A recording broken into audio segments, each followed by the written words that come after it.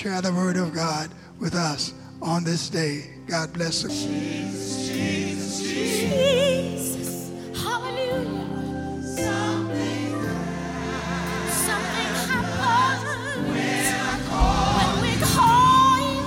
Jesus, Jesus, Jesus. Jesus, Jesus, Jesus, Jesus. My Savior, Jesus. Something happens when I call you. Help me call. Jesus, Jesus, Jesus. His name is Jesus. Jesus, Jesus, Jesus. Hallelujah. Something happens when I call you. Jesus, Jesus, Jesus. My way maker, Jesus. Jesus, Jesus. My healer, Jesus.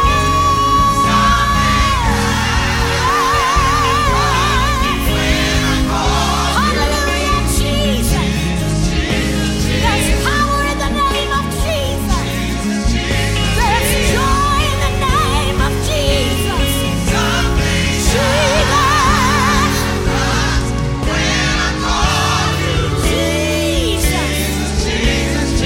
I love the name Jesus. Jesus, Jesus.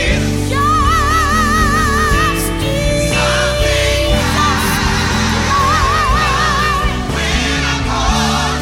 There's deliverance in the name of Jesus. Joy. Call him Jesus. Call him Jesus. Deliver. Call him Jesus. Jesus, Jesus. Yes, Jesus. Hallelujah, Jesus. Something happens when I call you. Hallelujah, Jesus. Jesus, Jesus, Jesus. Jesus,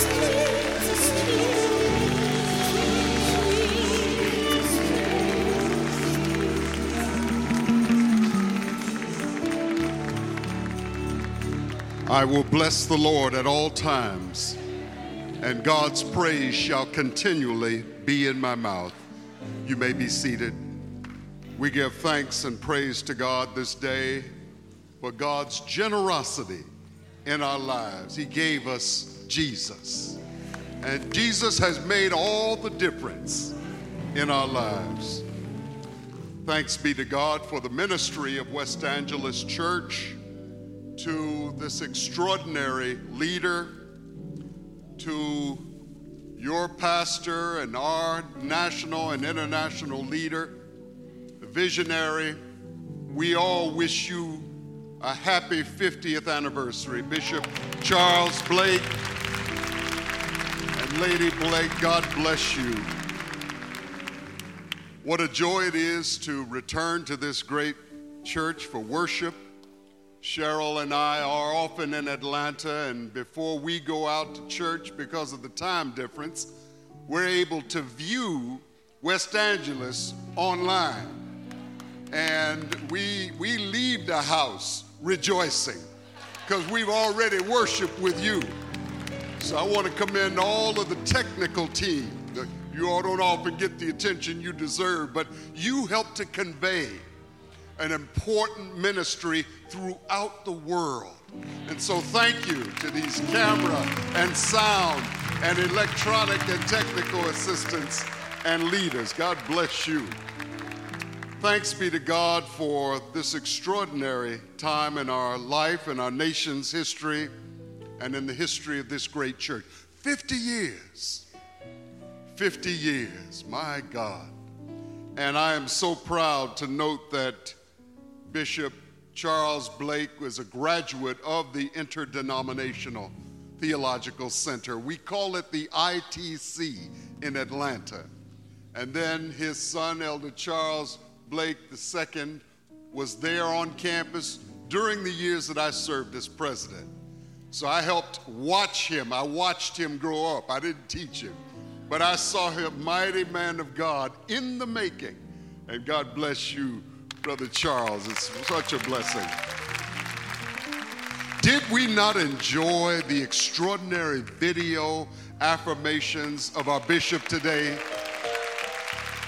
What a family. God bless you to Elder Lawrence Blake, dynamic preacher, and Elder Charles Blake II, so articulate and charismatic, and to Sister Kimberly Blake. God bless you three. You show such grace and you shine great light on your extraordinary parents, and we commend you for that.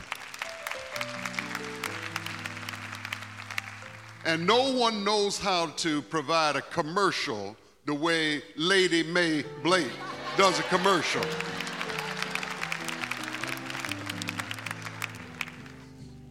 To all of the saints who gathered, to all of the pulpit associates, clergy here, and those on the front row and throughout the church, missionaries, and those who assist in the great ministry, to my dear wife, Dr. Cheryl Goffney Franklin from Houston, Texas.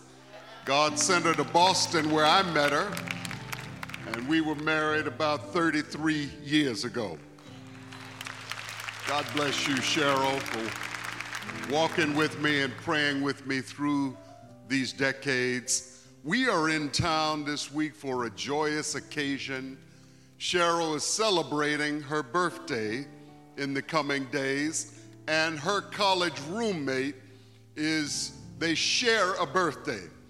And when we learned that her roommate was sharing and celebrating the birthday yesterday, we flew out to be a part of that occasion. So I just want to acknowledge our dear friends, her husband, the honorable and dynamic preacher, Reverend Jules Bonaris, and Michelle Bonaris, who is the city attorney in Pasadena. God bless you both. We love you.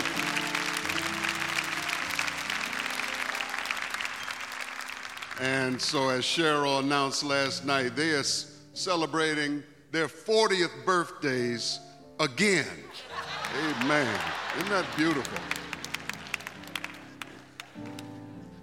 We also acknowledge dear family who are with us, and whenever I come here, I try to connect with my dear cousins, Deacon Martin Johnson and Sister Paula Bellamy Franklin. God bless you both. Would you stand? We're so glad to see kinfolk here in Los Angeles. We love you.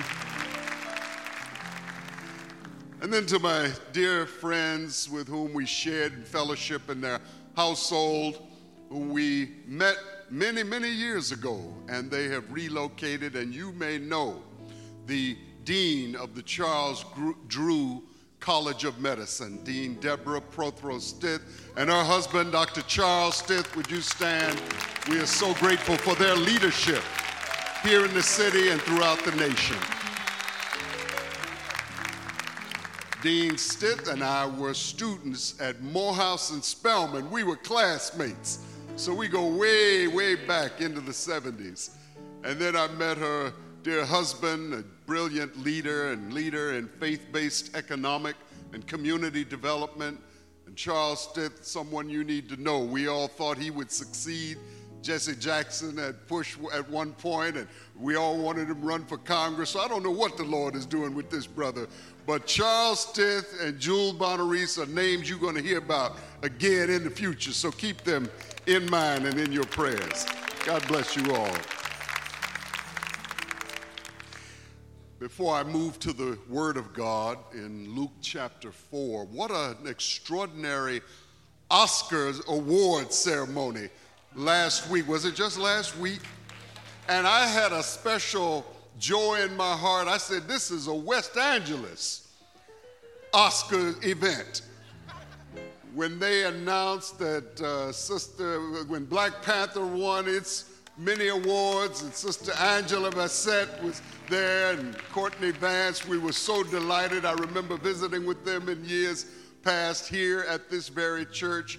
And then when young John David Washington was nominated, and all of the talent and brilliance in Black Klansmen, those of us at Morehouse College, our chests swelled a bit.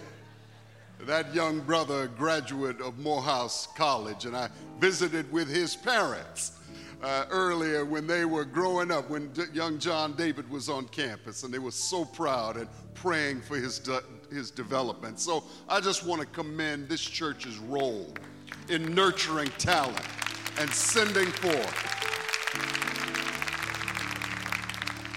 And Bishop, I just want to say a word that many might not fully appreciate. I grew up in Chicago, and as a young man, I recall even a boy listening to the great preachers come through Chicago. Your father, Bishop John Blake, and when you were coming through, I looked at you as a role model, and intelligent and spirit-filled. I said, I want to be like that one day.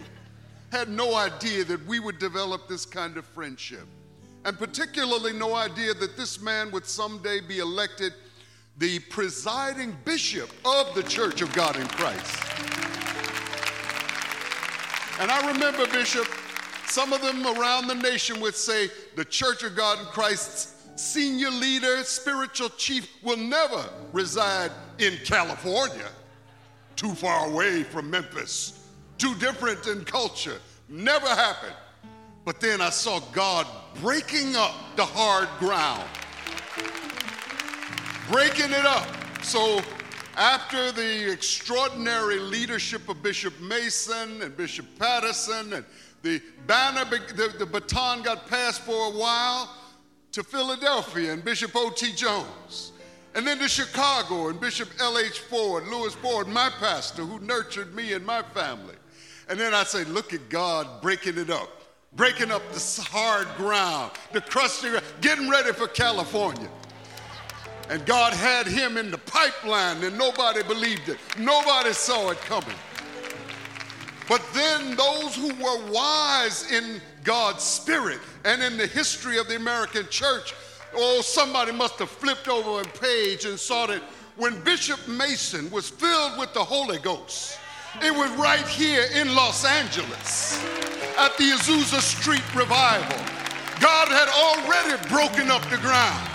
And then he reached down and found a young son and said, son of Azusa, come on back and lead this great church forward. So, Bishop, I'm excited about how God connects the dots. I even remember one time seeing Bishop Mason in Chicago.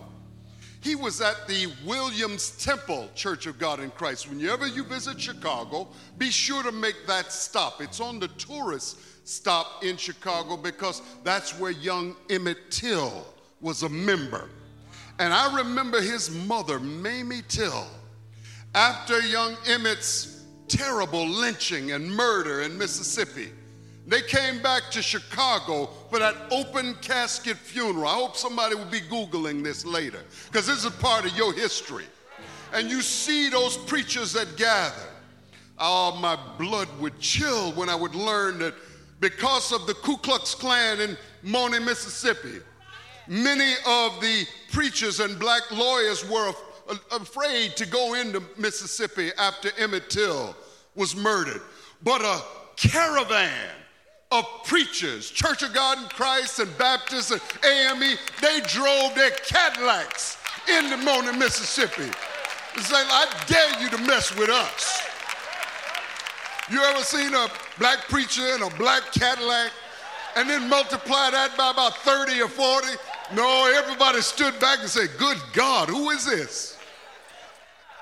And they came and they set a tone in that city. Well, they came back, and Bishop Mason there in 1960, before he died, he was born in 1864 during the Civil War, died in November of 1961. And I sat there as a little boy, I was just 6 years old, and Bishop Mason stood there and talked about the power and holiness of God, how it makes room. He talked about Moses, and he had a preacher on the stage, and William Temple Church of God. I'm a little boy sitting in the back, like there's some children here sitting there, what's going on up there? Bishop Mason stood there. When God called Moses, he would say, there was something about the Spirit of God in that man.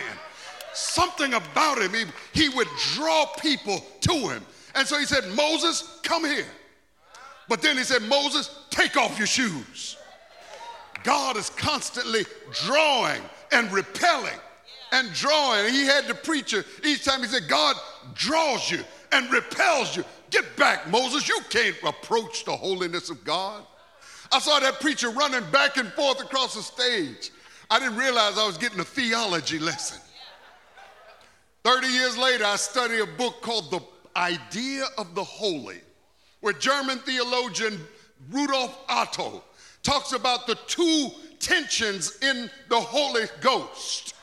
It draws you, but because of the sin in our lives, we're not ready to be in the presence of the Holy. He repels you, and then he draws you back. Oh, it's a wonderful thing.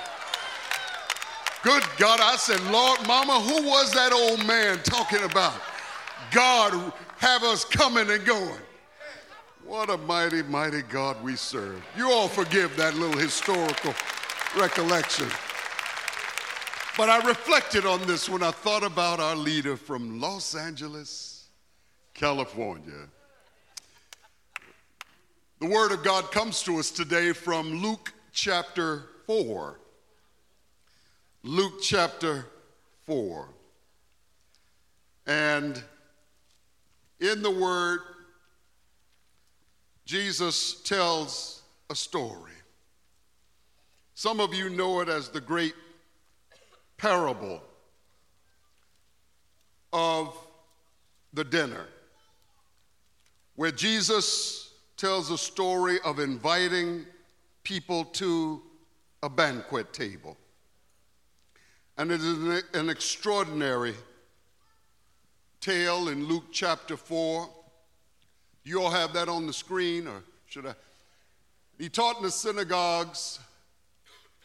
I'm sorry, forgive me. Luke chapter 14. Chapter 14, thank you. Now, when one of those who sat at the table with him heard these things, he said to him, "Blessed is he who shall eat bread in the kingdom of God." This is Jesus telling a story. Then Jesus said to him, "A certain man gave a great supper and invited many, and sent his servant at supper time to say to those who were invited, 'Come, for all things are now ready.' But they all with one accord began to make excuses. The first said to him, 'I have bought a piece of ground. I must go and see it. I ask you to have me excused.' And another said, 'I've bought 5 yoke of oxen, and I'm going to test them. I ask you to have me excused.' Still another said, 'I have married a wife, and therefore I cannot come.' So that servant came and reported these things to his master. And the master of the house, being angry, said to his servant, 'Go out quickly into the streets and lanes of the city, and bring in here the poor and the maimed and the lame and the blind.' And the servant said, 'Master, it is done as you commanded, and still there is room.' Then the master said to the servant, 'Go out into the highways and hedges, and compel them to come in, that my house may be filled. For I say unto you that none of those men who were invited shall taste of my supper.'" A note of judgment at the end. May God add a blessing to the reading of his sacred word. I want to lift a thought for you this morning: by invitation only. By invitation only. Jesus would have loved Los Angeles, would have loved Hollywood, because Jesus was a storyteller. And like the many great directors and producers and actors of this great city, they understood that great stories unfold generally in 3 moments, 3 parts. Situation. Once upon a time there was situation. Second, the great storytellers moved from situation to complication. Then something went sideways. Something went south. Something went wrong. Complication.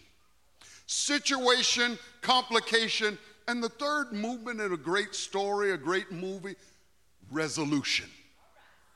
That's where we come out at the end. And sometimes we make a joke, we say, oh, they gave a Hollywood ending to this story. And they wanted everybody happy when they walked out. They want you to cry a little into your popcorn during the complication. But they really want you, they try to work it out.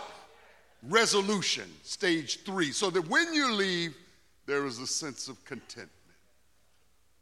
And Bishop, I would dare say that there are probably many here today who are living their lives in these 3 moments. Sister Welch, they probably are focusing on right now, I'm in just a situation. I'm just moving along. Some of us are in the middle of complication. There's some stuff going on, right? You came here this morning because you're in a complicated. But reason why this was your destination, why you're watching at home today, is because resolution happens when you bring it to God. You don't know how the ending goes. God has got the resolution. You ought to just whisper that to yourself. God has my resolution already worked out. Hallelujah. That ought to make somebody feel good this morning. God, he knows your complication, but God has got your resolution already scripted. And other players, Shakespeare say, will come and they will go and they will play their parts. But God has your resolution in mind. And so as you look at Luke 14, and I hope each of you will go back, reread this little story. Jesus loved this story because Jesus loved to eat. And I think he had a special passion in telling this particular story. So imagine, or once upon a time, a man hosted a great banquet and no one showed up. Complication. Look in on this banquet room. On that extraordinary day, the servers are in place. The host was an extraordinary man. He would spare no expense to find the finest fruits and meats and vegetables anywhere they could be found to offer his guests the best on his table. Beluga caviar from Russia, Alaskan king salmon, sparkling wines of Italy. He spared no expense. But there was also not just the wonder of a great menu. There was something about social chemistry that this host loved. He loved getting a group of different and diverse people together in the same place, working together, enjoying fellowship together. And so he sends the word out. Go, my servant, and let them know the meal is now ready. Let's look in on this banquet hall. Look at the candles on all of the tables. They emit a soft, radiant orange light. You can see the servers are all in place in their crisp white garments, ready to serve. You can hear the soft music from the Quincy Jones Orchestra playing in the background. But where are the guests? Where are the guests? Meanwhile, down in the valley, walking through the streets of the city, the servant goes back to say, come now, for the meal is ready for you. The practice in ancient cultures was that an early invitation would go out. This is before people had timepieces and calendars. And so they would send the word early.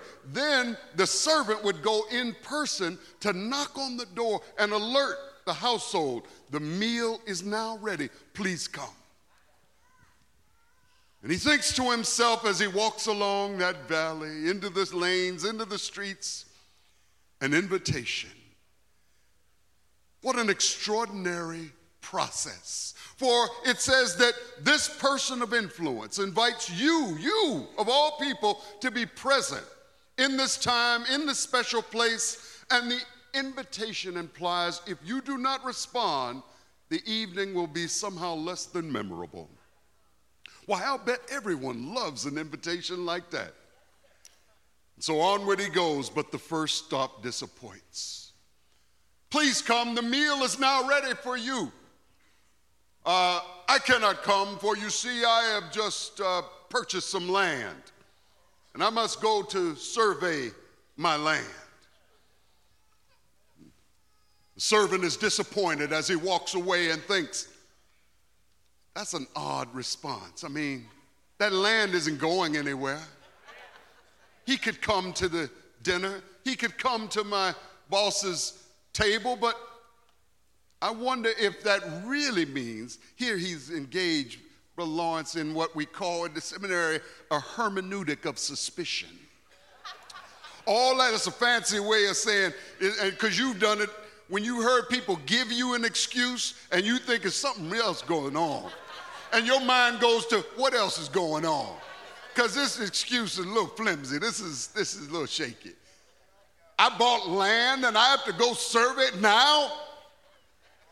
I wonder if it really means the last time I came to your dinner party, the people at that table interrogated my priorities. They asked me what I'm doing with all the money I make. They asked about how philanthropic and generous I was to the church. I don't need a dinner party like that. Couldn't get to sleep after that dinner, struggling with my value system.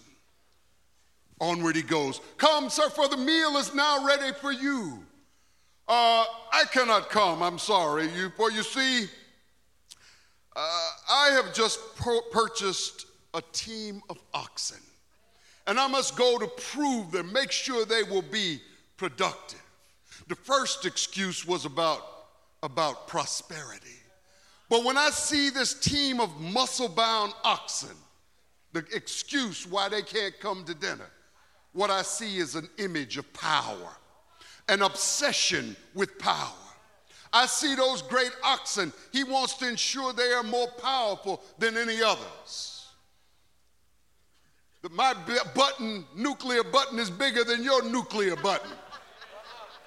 And they end up in an oxen race or an arms race because of the obsession with power and the appearance of power.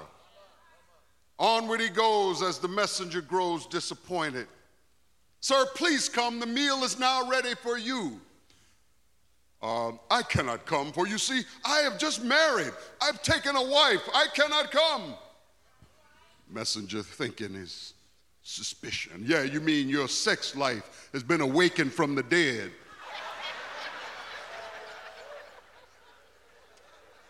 He is perturbed that these excuses, prosperity, this is not helping my bank account. Power, this doesn't make me more powerful than my other neighbors. And pleasure, I'm so obsessed with everything I do has to make me feel better. And if this party is uncomfortable, I don't need it. And so onward, back toward an empty banquet hall, the servant returns. He knows his boss will be perturbed. In the distance, you can see the boss, the silhouette pacing back and forth. And then he reports. They consider these legitimate excuses. They could have come. They could have come. Well, now go out to the other side of town. Go to that other zip code. Scripture said, go to the streets and the lanes. Compel them to come. And now look at this brother. The emergency room of the hospitals, lifting the brokenhearted and those broken in body. Look at him there in the cancer hospice center, in the ward where AIDS patients are living and struggling to thrive. Look at him there in the prison reentry center as people previously incarcerated prepare to come back to our neighborhood. There he is, and do you know what? They follow without any questions asked. Now look at this picture. As they walk back toward that banquet hall, they can see the boss peeking out the window, and this messenger gets a little nervous because he knows the boss has prepared on this table roast pheasant covered with lemon orange glaze, bowls of steaming hot brown rice with white raisins, bowls of spinach salad with slithered almonds and mandarin orange slices. And then Cheryl, there's hot peach cobbler with a scoop of vanilla Haagen-Dazs ice cream melting on the side.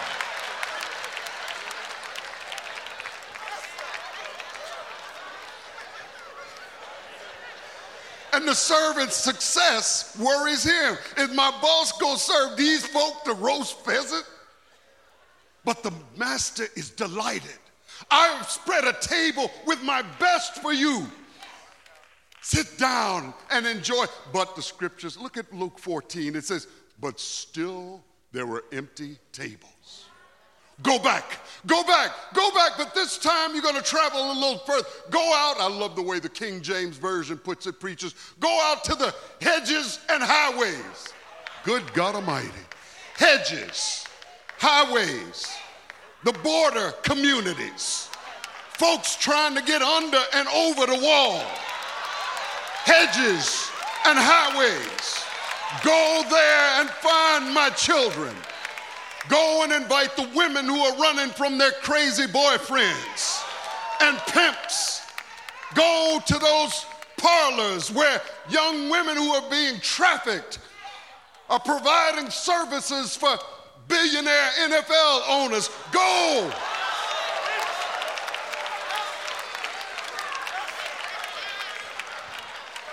Get out of here, man. Go find some real people.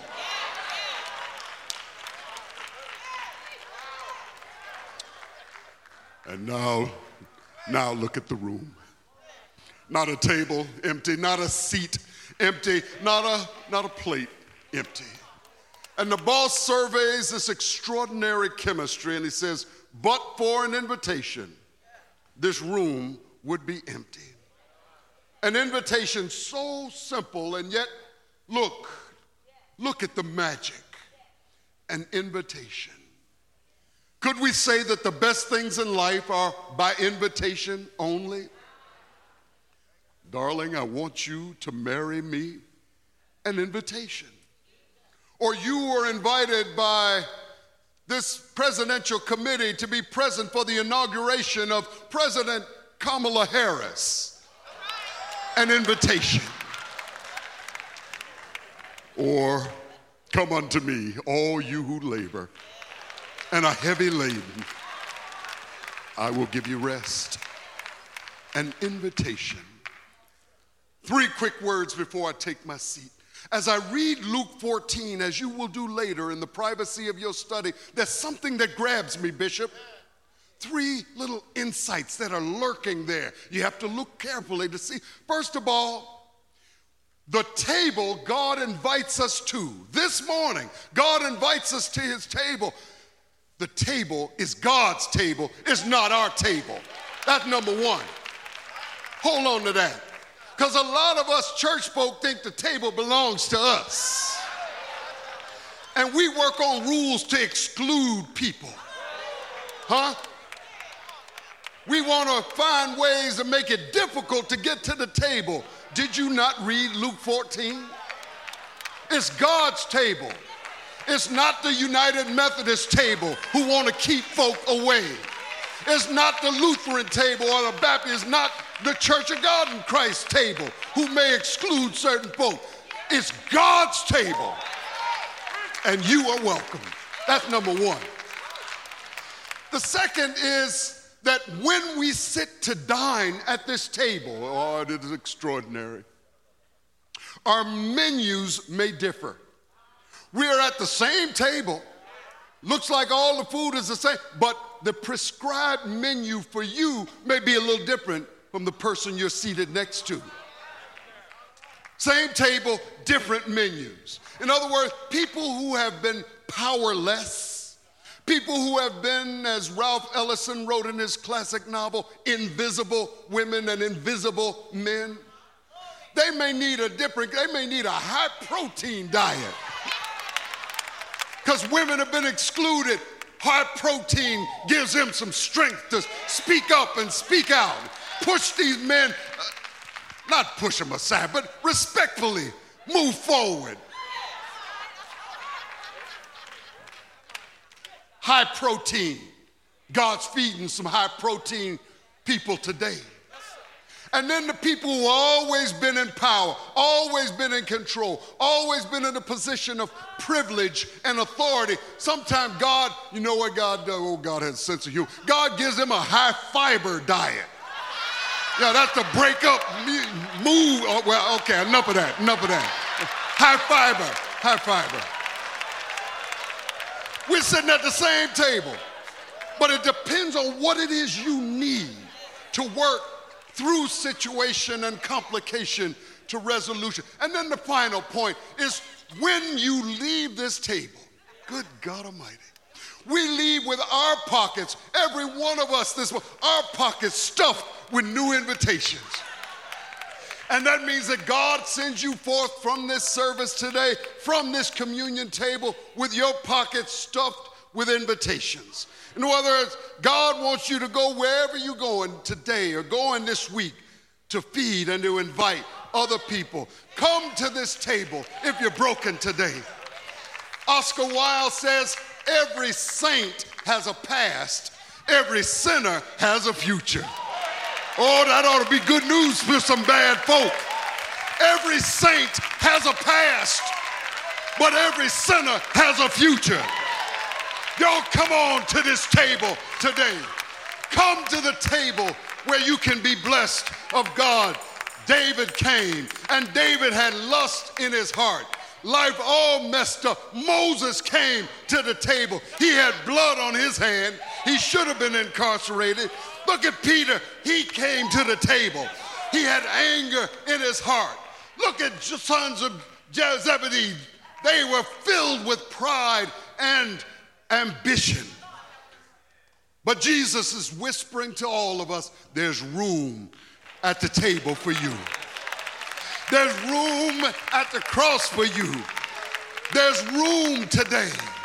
And so when we invite, you ought to respond, because you need some resolution in your life today. Plenty good room. Plenty good room. There's plenty good room in my Father's kingdom. Plenty good room. Plenty good room. Just choose your seat and sit down. Come by invitation only.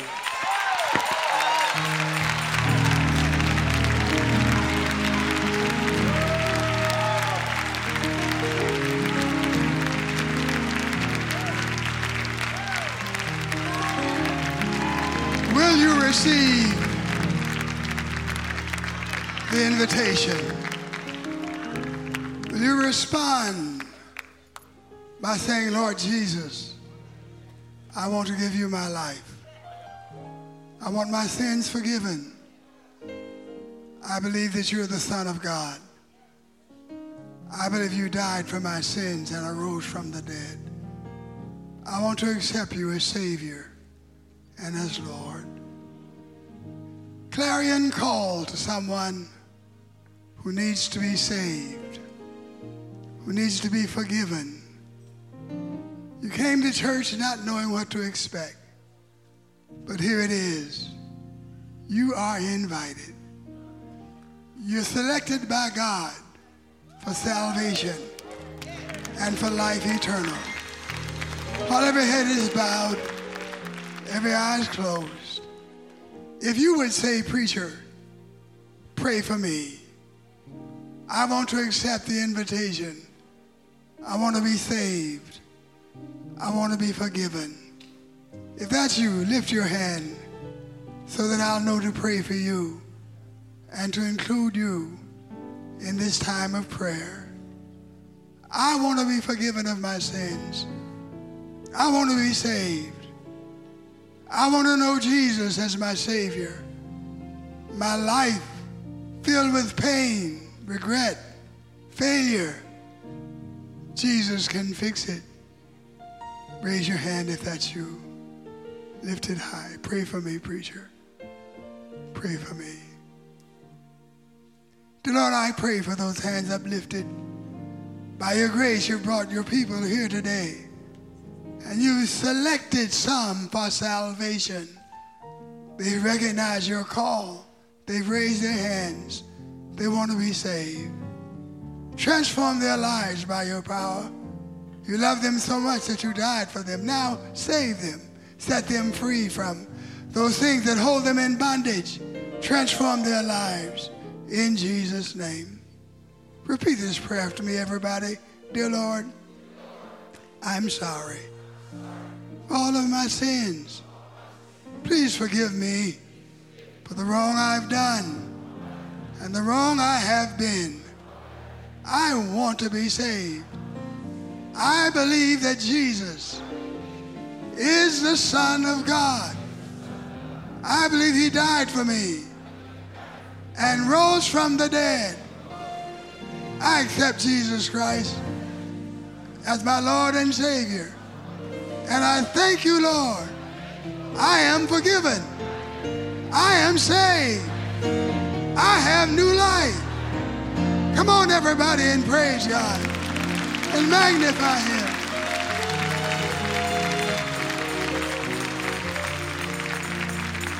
Whosoever shall call upon the name of the Lord shall be saved. As many as received him, to them gave he power to become the sons of God, even those who would believe on his name. Lift your hand again if that was you that lifted your hand before. Lift it now. If you accepted Jesus, if you prayed for salvation, I want to be the first to congratulate you on having all your sins forgiven and on having Jesus Christ as your Savior and as your Lord. Let's praise God with him, saints. Come on, let's praise God.